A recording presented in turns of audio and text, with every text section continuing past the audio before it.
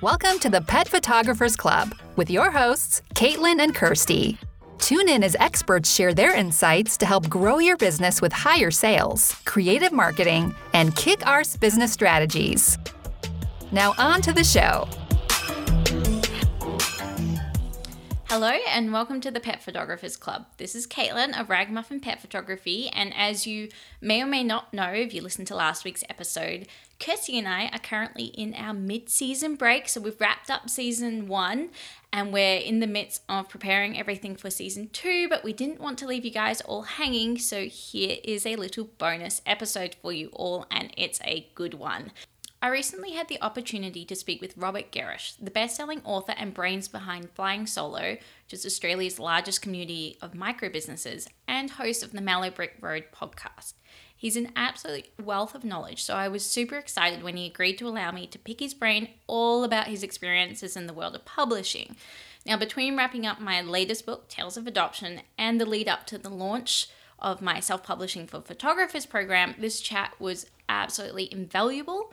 We hit record before we started speaking, and I figured you guys might as well listen in because Robert shares some awesome content. So without further ado, let's dive in.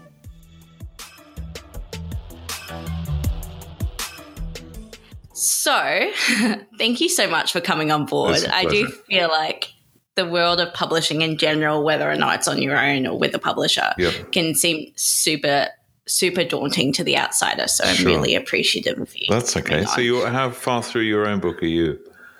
I'm probably about 3/4 of the way through. So I'm just starting to wrap up all the photo shoots for the book. So my background is as a photographer. I've self-published several books in the past, and the whole way that they work is people sign up to do photo shoots, and then I work with those clients, and then we publish the book at the end, and usually it's a fundraising thing. So because I've been using this strategy for 5 or 6 years now quite successfully, there's been quite a few photographers over the years who've been asking me basically how I do it successfully and make it a marketing strategy as well as getting the book out, that sort of thing. So I'm in the midst of creating this course, and then hopefully after that, an ebook that will go along with it. It's all a big thing, but basically that's sort of why I wanted to chat to you today, because it'd be really great to hear sort of your experiences with publishing, because obviously I have one route that I've been using over these years, but it's been really good chatting to other authors and working out how they either self-publish or they're publishing with traditional houses, that sort of thing. But before I dive too deep, get too ahead of myself, I'd love to know from, I guess, your point of view, what your background is, who you are, how you got to where you are today, because it's pretty impressive. So, sure. Okay. So, I should warn you that that's a dangerous thing to invite me to talk about my story. But look, I'll give it to you in a nutshell. So I moved to Australia from the UK in the mid-1990s. And the reason for coming across to Australia was I basically took a year out. I was working in the sort of marketing and design industry in the UK. We built a business there and we sold it to one of the big ad agencies, Saatchi & Saatchi. And I was, in my late 30s, footloose and fancy free, and just kind of thinking that there's more to life than living in London forever. I'd had 20 years in London. It was pretty full on, big jobs, and I was exhausted basically. So I took a year off, thought, right, bugger it, I'm going to take a year off and go and have my gap year that I never had. So I ended up in Australia. I spent a year sort of traveling around the world and came here, had some good friends here, and pretty well instantly fell in love with Australia. Just loved it. Just thought, what is this? They all speak English and they look English, but they're smiling, and I just loved Australia immediately. And at that time, and it's pretty well the same now, if you came from the sort of marketing and design industry in the UK, you were, it wasn't difficult to get a job, let's put it that way. Mm-hmm. So I ended up being offered a job by a big design group in Sydney. And so I, just up sticks and came to live here, and absolutely loved it. Didn't enjoy the job too much, didn't enjoy the people I was working with too much.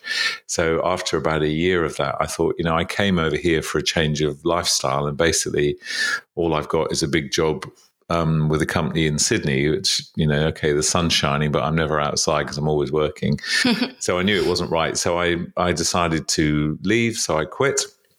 And at that point, or about that time, I'd met Jane, who's now my darling wife, and she's a Sydney-sider. And we'd sort of, so we got together quite late in life. I was over 40 then, and Jane was nearing 40.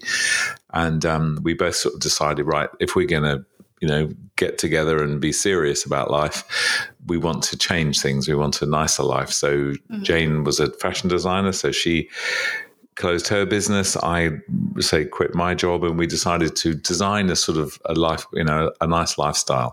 We wanted to have a child, so Jane very quickly sort of got pregnant, and that started happening. So and my work initially, I was helping small creative businesses just kind of grow. So I'd come through that industry, so that was the work I was doing.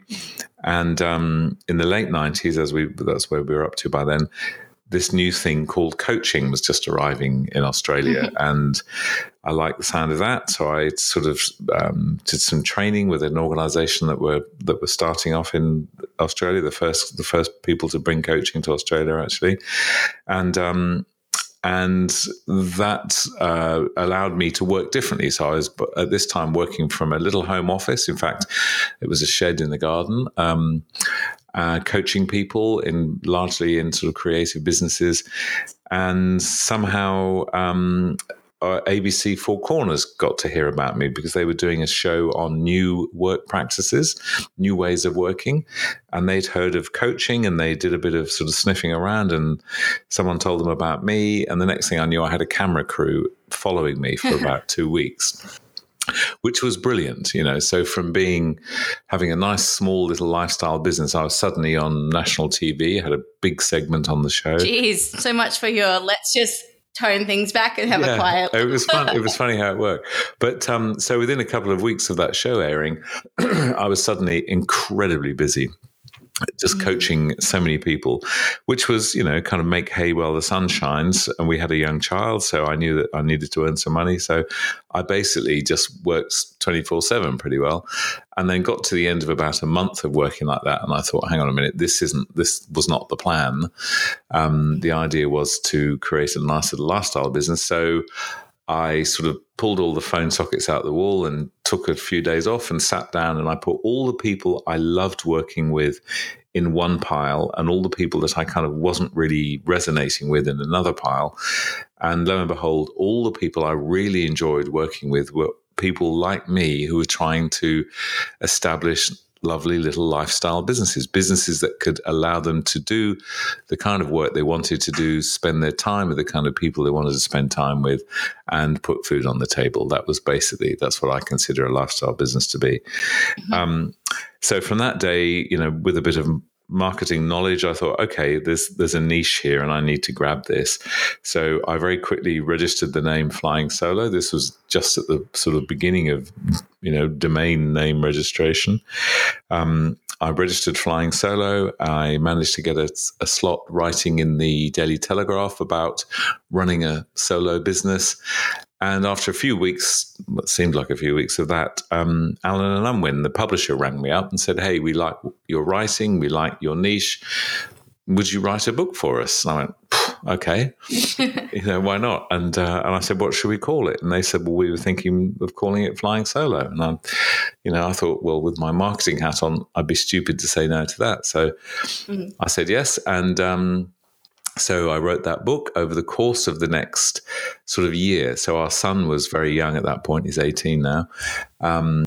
But it was quite hard to find the time to write, and you would understand that, I'm sure. And in fact, I was getting to a point where Allen & Unwin rang me up one day and said, look, are you ever going to write this book? What's happening?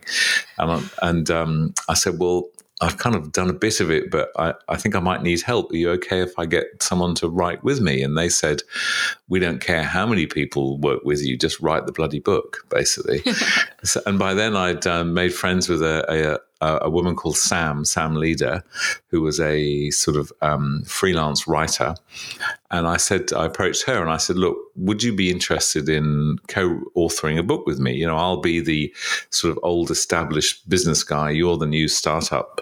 We could do it together. And she said, I'd love to. So we did. So we worked really well together. We were kind of buddying up and kind of coaching each other almost. We'd meet every 2 weeks and I'd look at what she's written and she'd look at what I'd written.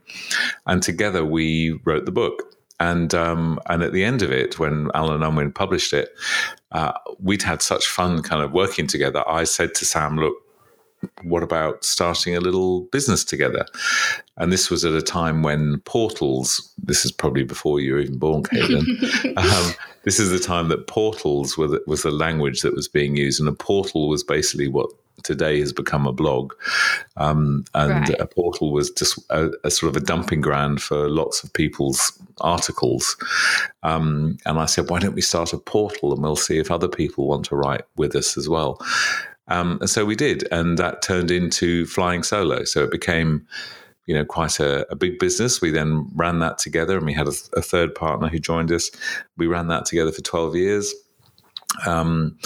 Meantime, our Flying Solo, the book, had become a bestseller. So it was a bestseller in Australia.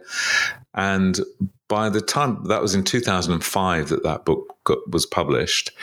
And by about 2008, we were sort of, I don't know if you know, but when you work with a publisher, your book has a lifespan, and it sort of, most books, particularly in the business sort of specialist area, they fizzle out after a few years.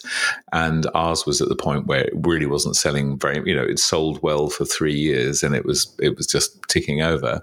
So I approached Allen & Unwin and said, look, could we buy the rights back? You know, you're not doing much with it anymore. And they said, sure. So they gave us the rights back. We didn't have to pay any money, which meant that it was basically our property again. And what we then did is we rewrote the book with our third partner, Peter, who joined us. And by then we had quite a big community. I think we were probably at about 40,000 members or something, 30 or 40,000. So we thought, well, look, we've got quite a big community here. Let's just self-publish it. There's no point giving all the money away to a publisher. We've got our own community. Let's do our own version. So that's why we went the self-publishing route. Right. And so we did. We rewrote the book. We called it Flying Solo Revisited, I think, or something. And it was about, I don't know, maybe 15% longer, and we'd updated lots of sections, and we self-published and we promoted and sold it ourselves online, and, you know, did very well with it because there's a lot more profit in a self-published book. Mm-hmm. And so we did that from 2008 until basically the end of last year. We were pretty well. I think there's still a few copies kicking around in somebody's garage, pieces probably. But that was naturally the end of it at that point. And we used it at events and as membership sort of, you know, promos for people joining us and all those kind of things. So we used the book really in a marketing sense. We weren't too worried about selling that many full price books, although we did sell a few as well. And then I sold Flying Solo, the business, at the end of last year, and coincidentally had just written another book by myself and submitted that to Pan Macmillan, and happily they chose to publish it. So it's quite interesting. My whole business life in Australia has been kind of literally bookended. So I started Flying Solo when our book launched in 2005, and then I wrote a second book a couple of months after I sold the business in 2018. The book launched a few weeks ago in June. So yeah, there's my story. That's quite a story. Yeah, it's fun. And I'm definitely going to do another book, but that'll be, I don't know, probably a year away, I expect. So I'd love to know, do you have a process that you now follow with writing the book, having learnt from the first time? I do actually. And it's I was hoping you might ask me that, because I really love writing books. And I've got some sort of theories around this. And I was talking to a guy, in fact, I was interviewing him on the Flying Solo podcast a couple of weeks ago. And he's a guy who runs a really good little niche. He looks after tradies, tradespeople. And I was talking to him and I said, when are you going to write a book? He said, I keep thinking about it, but just haven't really got the time. And I said, whoa.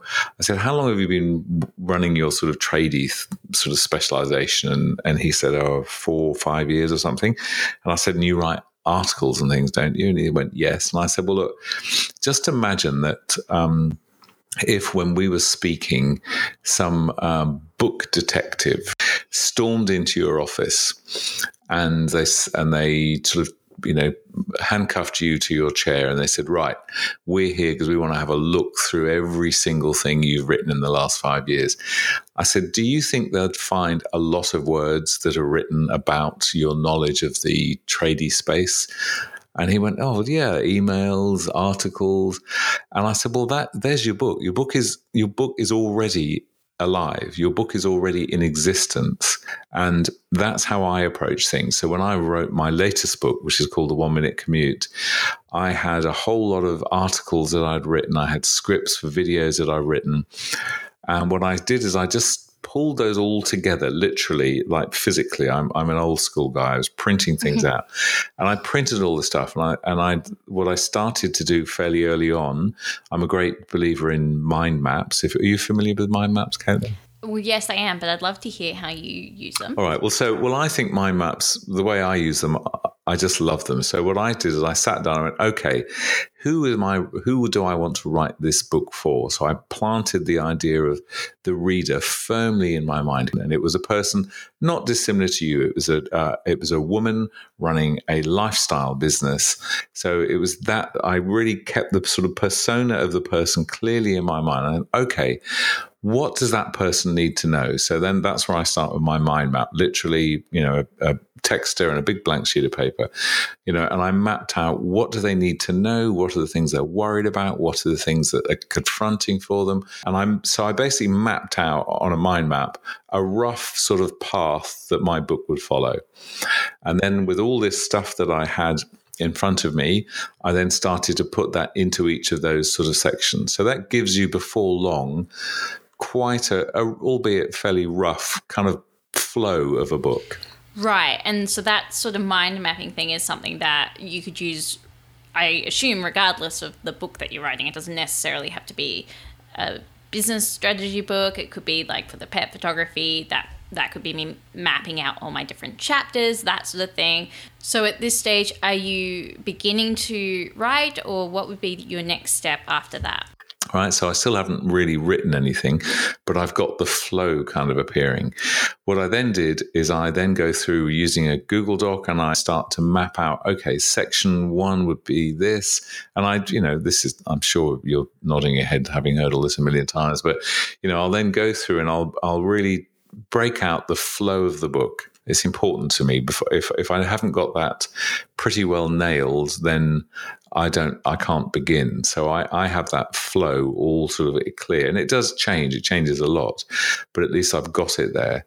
It was interesting. I was listening to an author called Lee Childs, who's a fictional writer who writes the Jack Reacher series, and he was being interviewed recently, and he doesn't do that at all. He starts with a completely blank Word document, and he's got no plan at all. Off he goes, and I think, I couldn't do that. Anyway, so I have my plan there like that. What I then do, and this works so well for me, is I do a lot of, I'm a walker. I do a lot of walking. I'm in my early 60s now, and I keep reading that standing upright and walking, means you're going to live longer. I want to live longer. So I try and stand upright, and I walk a lot. I'd have a little dictaphone. I wouldn't use my phone. I know I could use my smartphone, but it's got the annoying habit of ringing. So I left my phone at home. I had a little Sony dictaphone, and I'd go off walking and I'd babble away into my dictaphone. And just ideas come once you've been walking for about half an hour. Then your mind starts to clear. I'd always have a very strong coffee before I left as well. So I'd end up with, maybe 20 or 30 minutes of me babbling into my dictaphone on this particular section. I'd then send that off to a transcription service that I used. And then what I'd end up with is I'd have a scrappy, section in front of me. And I did that, all the way through the book. So what that meant was on my writing days, and I would have a couple of days a week that I would dedicate the bulk of the day to writing, I'd be able to come into my office and I'd have a choice. I could either spend the time tidying up some scrappy stuff that Janina had sent back to me. I could spend some time researching and developing, or I could go for a walk and fill up the dictaphone with a new bit. So I needed that. I like to have that variety. It depends what kind of mood I'm in. Sometimes late at night and at weekends, it would be a great time for me to sit there and really polish things, edit the wording. So that's how I went through the whole book. And I found it a really enjoyable process. It's a great thing. I think a lot of people, when they start a book, they think, oh my God, I've got to write everything. It's overwhelming. Yeah, and you don't have to do that. You can say, this is what Caitlin said in her fantastic book about photographing pets, and I think that's very relevant in my area of photographing children. Yeah. Other authors love to be quoted. There's no harm with it. People like it. So again, I think the important approach to a book, particularly in the sort of market you're talking about, where people are using them really as a business development tool as much as anything. They're not necessarily ever expecting to sell books and make a lot of money out of books. And if they are, I think they should think again. But if you're using it as a marketing tool, then use it as a marketing tool. Don't be afraid to lean on other people and invite their contributions. So many people do. I'm a bit tired of them now, but there's lots of those people that say, oh, will you write a chapter of a book for me? I fell for that once. I'm never going to do that again. But it's you can still, that can be done. You can do that. Or someone can ring up Caitlin and say, Caitlin, can you tell me, how do you handle shooting dogs on poor, bad days? What do you do? And they can interview you and then quote you. It's totally fine. Anyway, I'm just babbling on now. No, that's fantastic. One, I think I need to get myself a dictaphone. Good. It does ring true what you're saying about the reality of don't be publishing a book as the moneymaker, which I feel like potentially quite a few people before they're sort of aware of the realities of book publishing, especially self-publishing, would be mistaken, thinking, oh, this is fantastic, and then I can sell the book for however much and blah, blah, blah. Definitely, I agree with what you're saying about utilizing it as a marketing strategy. Yeah. And I think that that's something that photographers would be able to benefit from. If you don't mind, I would love to know a little bit more about how you guys used the book that way. Yeah, sure. Yeah, so look, I think you're right. I think the key thing is before anybody writes anything is they do need to be really clear, why am I writing this book? And if the answer is I'm writing this book because I want to earn a lot of money from writing a book, then I think they need to think long and hard about that, because our first book, Flying Solo, was an Australian bestseller. We still didn't make any money out of that. Now, that was with a publisher, so obviously the publisher takes the bulk of the money. But even if we'd self-published, it's really it's not a lot of money, and we never intended for our first book to be something that we were going to make money from. But what we wanted it for was to raise the profile for our brand, and it was called Flying Solo, so it did a really good job of that. That's the decision I make when I think, okay, do I self-publish or do I try and get a publisher? I knew I was looking to be selling Flying Solo. That was always the plan. So I wrote this book wanting a publisher. I didn't want to self-publish because I don't have a community anymore. Last year I was sort of, in charge of a business that had a 140,000 community. Now I've, my mailing list for my newsletter has got 108 people, I think. So it's a bit different. So I knew that I was not, I needed a book that was done by a publisher that would be distributed through airport bookshops and other bookshops and would get me on TV and radio. And that's what's happened. So it's profile raising for this latest book.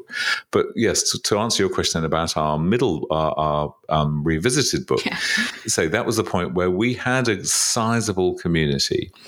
So the way that we wanted our book, there's a couple of things. The first thing is we should all remember that the word author comes from authority, right? So when you're an author and authority, they're linked together. So there is nothing as good as a book to kind of assert your position and your authority within a space. What we did with our book is we promoted it on our website. So bear in mind, we had a website that was getting 200,000 people a month visiting it. So, that's not a bad shop front to have. Yeah. And so we had our book clearly on the website, not all over it, but it was very clearly there. And it just helped establish us as a brand that was serious. Here's our second book. It also meant when we were talking to corporates, and most of the revenue we made at Flying Solo was from corporates and government, state and federal government, we could go to meetings and, literally thump a book down on the desk, and people don't throw books away. You leave a book after a meeting, people keep it, or they hand it on, or they leave it on their desk. It's really, really valuable. So it opened doors for us. It helps absolutely assert our authority, and we sold copies. So we were selling them on our site. We also we had levels of membership, and if you became a premium member, we'd give you a copy of the book. So we use them promotionally. We'd run competitions every now and again on Facebook. We weren't really doing much on Instagram then, but on Facebook primarily, or across our forums, we'd say, top 3 responses to this question will get a copy of our book. So we used to use them promotionally quite a lot. When we ran events, live events, we'd have copies of our books there. So you buy a ticket for $190 and you leave with a free copy of our book as well. So that's the kind of thing that we were doing. We'd use them as little door prizes for other networking groups. We'd send them saying that here's a couple of copies of our book if you'd like to use them as a door prize for your events. So we used them promotionally a great deal, and we sold some online as well. Oh, absolutely. I think the marketing potential for the books for photographers, for example, is huge. Like, you're rattling off competitions there. I'm thinking these are the sorts of books that when we get donation requests from charities, which photographers often do, we could be donating our book there. We could have them on your table if people do expos, fairs, that sort of thing. Again, going back to that authority thing that you were saying, it lends credibility. The potential is endless there. It's like a giant business card, I guess. And the other thing that I did a little bit of was I would go around when the co-working spaces were first sort of starting up, and we'd go around and we'd do a little deal with them. We'd give them a dozen books, and we'd put a little rubber stamp in the front that said, donated by Flying Solo, and they'd just leave them lying around their sort of common areas and things. So, which actually would be exactly the sort of strategy that, so I'm thinking pet photography here, which is obviously what I am, but, having my book in a vet or a groomer's or wherever, and having a donated by Ragamuffin Pet Photography. And I think that's a sort of strategy that a lot of photographers could easily use to sort of start up business partnerships, networking, that sort of thing in their own community. So it's awesome. I do have one last question, if you don't mind. I'd love to just know if you have any advice that you could share for people when it comes to submitting to those traditional publishing houses. Yeah, I would. Look, first thing I would say is if you start off doing as we sort of suggested there, which is to have a think about exactly why am I doing this book and who's going to read it? As I mentioned at the beginning, I had a really clear picture of who my person was. It's not too difficult to work out, okay, how many people are likely to be in this marketplace that might want to read this book? Mm-hmm. And the chances are you can find that out by doing some desktop research. You can also then go to the biggest bookshops, and you've got some fantastic ones in Melbourne, and have a look. How well is this market in this space? How well are they catered for in today's bookshop? What I see a lot of in a lot of these bookshops, and all these bookshops are struggling to survive, is a strong emphasis on photographic books, books with photographs. I mean, not necessarily books about photography, but, good-looking books that are easy to read, that have got concepts that are really clear and easy to understand, that are helped a great deal by strong visuals. That's a really popular segment of books. What I would suggest for anybody is understand your market, see how big your market might be, go and look at how well catered the market is, and then have a look at who are the publishers that are satisfying that market. Who are the people that are writing the books, that are the sort of books that your book might fit in with. Now, if you can go through all that, if you go through that whole process and you find out, well, no one's catering for this, the stats show there aren't many people and no publishers are in that space, then to be quite harsh, the chances are you ain't going to get a publisher because there's not a big enough market. But if you go through that process and you go, actually, there's a gap in the market here, there's a lot of people that are in this space, but it's not being catered for properly, then you've got a strong pitch, I think, to a publisher. But, have a look at who's in the space and then pitch them. And if you go to their websites, most established publishers, if you dig deep enough, they will have a submission process that's publicized on their website in most cases. And then you submit it. That's what you do. And in the meantime, you carry on writing, doing the book, assuming they're going to say no, but you just submit your book. And it's, it sounds easy because it is easy to submit it. Unfortunately, a lot of times you'll get a knockback. But if you do get a knockback, then you can also say, I'm sorry, it wasn't suitable for you. Can you please give me, in what way didn't it work? What is it? Is the market not big enough? Is my writing not good enough? If you push, the chances are you will get an answer to that. And I think where a lot of self-publishers go a bit wrong is they're not as clever as you are, Caitlin, at absolutely taking a niche and really drilling into that niche.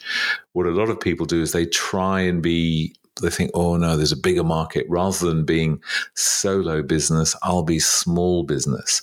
Right. They try and go bigger. And the trouble is you go bigger, you actually connect with less people. So when I look at solo business, I think that's too big a niche now. My next book is going to be purely about creative businesses. So I want to go smaller. I want to go more niche. And that's the thing, I think, is having the courage to be really niche. Don't be afraid to really niche. I'm kind of rambling a bit here, but is any of this making sense? No, you make total sense. It's so fantastic to hear you say that. Obviously, as a pet-specific photographer, I'm a big believer in the power of niche marketing or niche business, that sort of thing. So, yeah, it's really interesting to hear that would be definitely a benefit when it comes to publishing. I'm sure a lot of the photographers who might be listening to this would be thinking the same thing, whether or not they're, newborn specific or pet specific or children. I don't know. There's so many different niches in the world of photography. But yeah, it's really interesting to hear that does work for publishing as well. Of course, it makes sense, but yeah. Anyway, I'm very wary of taking up too much more of your time. Thank you so much for chatting to me today. It has been absolutely brilliant. My brain is buzzing right now. All right. Well, look, I'm glad it's lovely talking with you. And if any of this helps, that's great. Thanks. All right. Well, look, you enjoy your day. I'm going to watch your video now. And you know where I am. If I can help again, just let me know. Beautiful. Thank you so much. I'm so appreciative. So that was my chat with the incredibly generous Robert Gerrish. I'm sure you can see now why I was so keen to share that with you guys after chatting to him. He is just such a wealth of knowledge, and I'm so appreciative of him for sharing his own experience with the world of publishing. It's a big old scary world out there. So it's so great to hear it from other people's perspectives.